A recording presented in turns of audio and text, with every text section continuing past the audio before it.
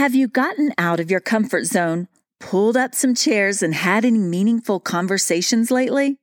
Well, recently, I got to sit down with a young leader for a really significant talk. Now, the two of us couldn't look more different on the outside. He is African American. I'm Caucasian. He's a big guy. I'm sort of a small woman. No one would look at the two of us and peg us as having much in common. Yet what's on the outside doesn't begin to tell the story of what's on the inside. In the time that I've had the privilege to know him, worship pastor Aaron McLean has grabbed my heart, led me in worship, and inspired me. Aaron loves Jesus, and he loves people. And given all that's happening in our country with the issue of race and discrimination, riots, and the Black Lives Matter movement, I wanted to hear Aaron's story, to hear his voice, and gain an understanding about what's happening in his life. Aaron was so kind to give me the opportunity, and he was willing to let me record it for Family Disciple Me. So with this podcast, I literally came out of my closet recording studio and into an office. We pulled up some chairs. One of them, turns out, was rather squeaky, which you'll hear in this podcast. The air vents were blowing. There were multiple uncontrollable factors as we tried to have a conversation. But somehow, the squeaks and the background noise, shall we call it white noise, in this interview are sort of symbolic of all the distractions that can keep us from pulling together some chairs and having significant conversations. If we can just get past our hang-ups, our insecurities, our differences, the uncontrollables, and just look at other people in the eyes and talk to them and listen to them, we may just find out that, yes, indeed, friendship starts with a conversation. And yes, understanding can start with a conversation.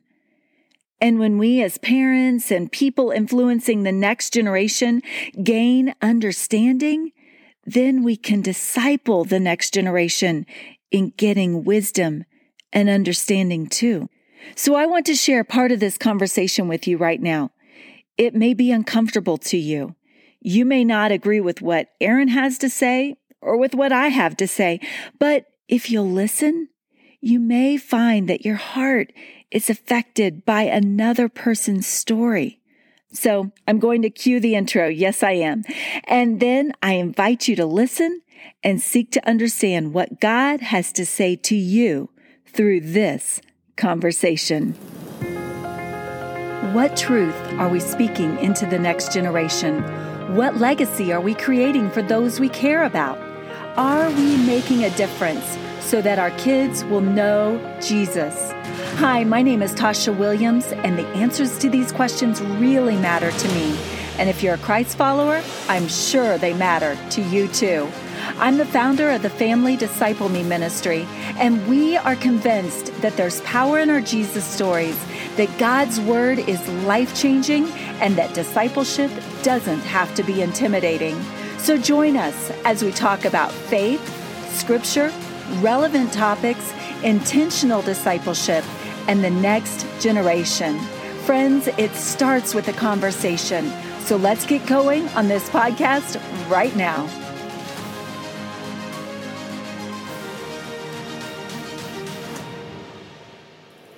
Aaron, thank you for joining me with this conversation. As we are facing what we're facing as a country, I want to have a conversation with you because God brought you to us.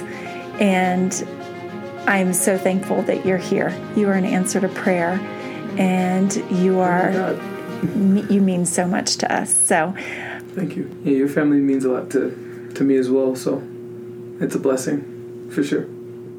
This summer for Family Disciple Me, I had planned to do this series called Let's Talk. And I felt like God wanted us to do these conversations through the book of Proverbs. Yeah. So I had all the conversations planned out. I had this done at the beginning of the year. Well, 2020 is just one for the record books. Yeah. Talk about taking your plans and throwing them in the trash can and starting again. But by the time we got to the Let's Talk series, I was like, okay, we're back on track. We're going to stick with this plan.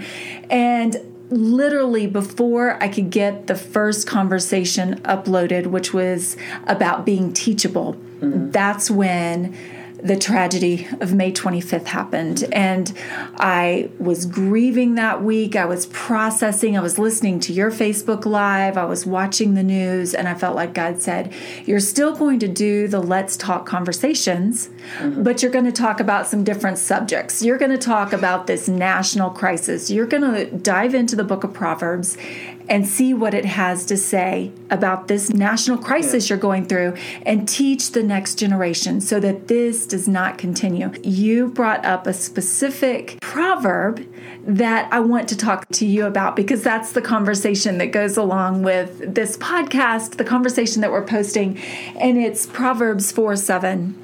Wisdom is supreme, so get wisdom, and whatever else you get understanding. I want to talk to you about this concept of getting wisdom, getting understanding. I thought the angle that you took on get understanding was very unique, and I'd love for you to share about that. Sure. To follow all of those, to follow the initial Facebook Live, my inbox blew up. I bet it did. like people were like responding, and I got, apologies, like, oh my gosh, I'm so sorry. I've been silent. As your friend, I've gotten questions, so many questions, and so many conversations.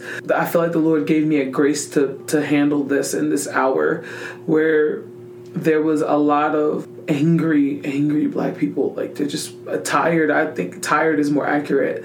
Tired, numb, frustrated Black people. And God, for some reason, gave me a particular grace for this hour where I could field questions, because white people were feeling indicted, feeling guilted, shamed for something they didn't do.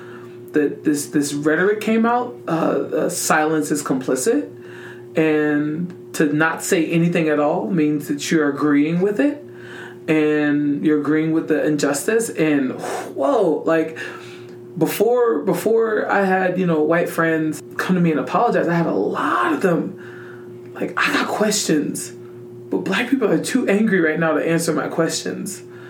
And so I need help. Like, I don't want to be complicit. I'm hurt because my Black friend thinks I'm racist because I was quiet, because I didn't know what to say in the moment. Like, my goodness. And I kind of took a moment, and I had just happened to be reading in Proverbs. I've been in Proverbs for the past few weeks now. Every day I'll read a proverb and just kind of like digest. I'll stop where the Holy Spirit tells me to stop and just kind of camp on that verse or camp on that scripture. And in particular, this verse was something that stuck out to me, and I've always known this verse, but Proverbs 4:7 says, the beginning of wisdom is this, getting it. So get wisdom. And then in all of your getting, get understanding. And this idea of, if wisdom is the applicable knowledge of a thing, then understanding must be the patience of perspective. If wisdom is this, okay, I'm going to take the knowledge that I know, and I'm going to apply it to this kind of situation or this situation or that situation. I'm going to apply it well. That is wisdom. Then understanding must be, I'm actually going to take the time to see a different perspective in a way that is not normal to me. It's not true to my upbringing. But that is understanding. Like, oh, I get it. And I think what Solomon even says here, and what Holy Spirit is saying now, is while you're getting all of this stuff, while you're getting wisdom, while you're learning how to apply knowledge, you need to take the time to gain perspective. Take the time to listen to someone else.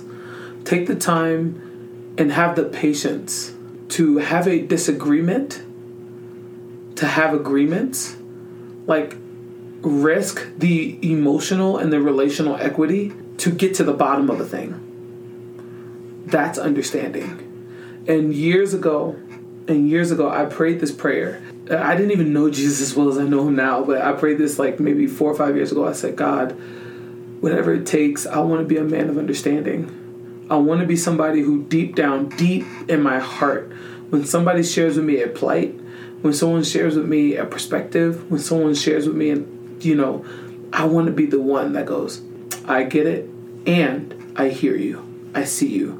To ascribe worth to somebody based off of how they see the world and not see them less than because their perspective is not mine.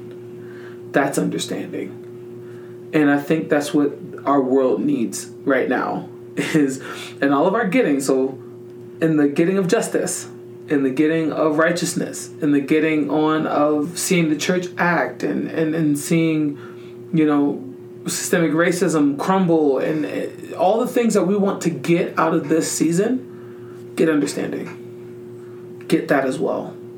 If you don't get understanding, you raise the risk of this happening all over again. So get understanding as well.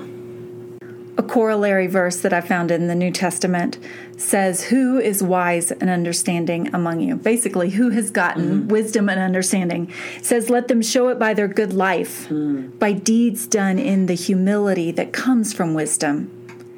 And then it describes what wisdom is not. And it's almost like the opposite of wisdom is evil.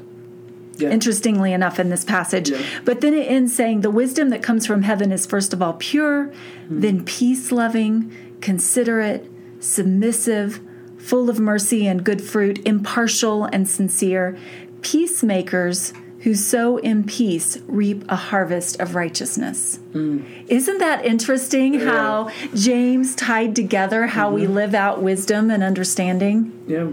So it's peaceful, it's humble. Yeah, I think humble for me is the word that sticks out the most. You have to have a certain amount of humility to, one, be quiet, but be quiet enough to listen. It takes a certain amount of humility to, and this is what I'm learning in my life. I've learned this more recently than anything, to assume or to not to assume that you know anything. It's the humility of Jesus asking the Samaritan woman about her history, even though he knew it full well. Like, I know your history. I know where you come from. I made you. I knew when you were born. But I want to see it through your eyes. I want to see your history through your eyes. I want to see how you perceived it. That's understanding. That's wisdom. Jesus shows this. He says this to pretty much everybody he healed. He made it personal. What's your name? How long have you been like this? How long has this been happening to the I believe it was the demoniac, that the girl that had issues, and he was like, how long has this been going on? Like, as if he didn't know. Or waiting another 2 days when Lazarus died. Like, kind of just taking time for empathy, taking time to connect, taking time to process, taking time to understand. So that takes serious humility, especially when you already know. Like, it takes serious humility to go, I'm going to actually yield the thing that I know and empty myself, and then, open myself up to be taught something new about this person or about this thing. So, I love that. That's so good. Yeah. That's so good. That's so good, Aaron. One other thing, I'll be the first to say that I've been impatient with the Black Lives Matter slogan because I want to scream, police lives matter, unborn lives matter, Asians lives matter, white lives matter. But what has struck me in this season, and maybe it comes out of the woundings in my life, but sometimes a parent with multiple children will say, I love you all. You all matter to me. But then there's those moments that you have your child come up to you and say, but I'm your favorite, right? Do you love me? And I feel like this season is African Americans saying, do you love me? Is that fair? Is that true? Absolutely.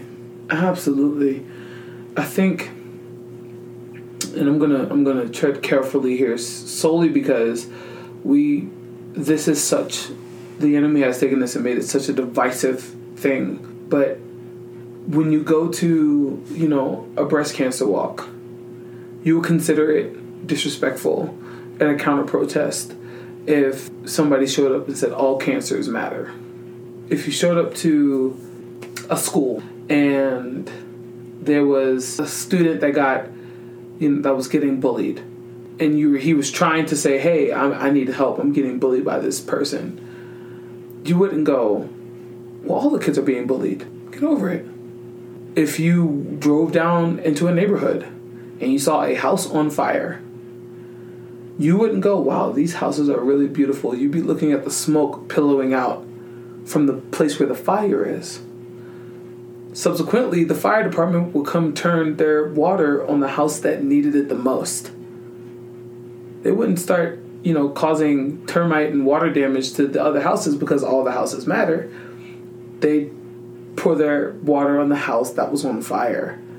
And so it's incredibly fair, it's incredibly reasonable to remind our world Black lives do matter.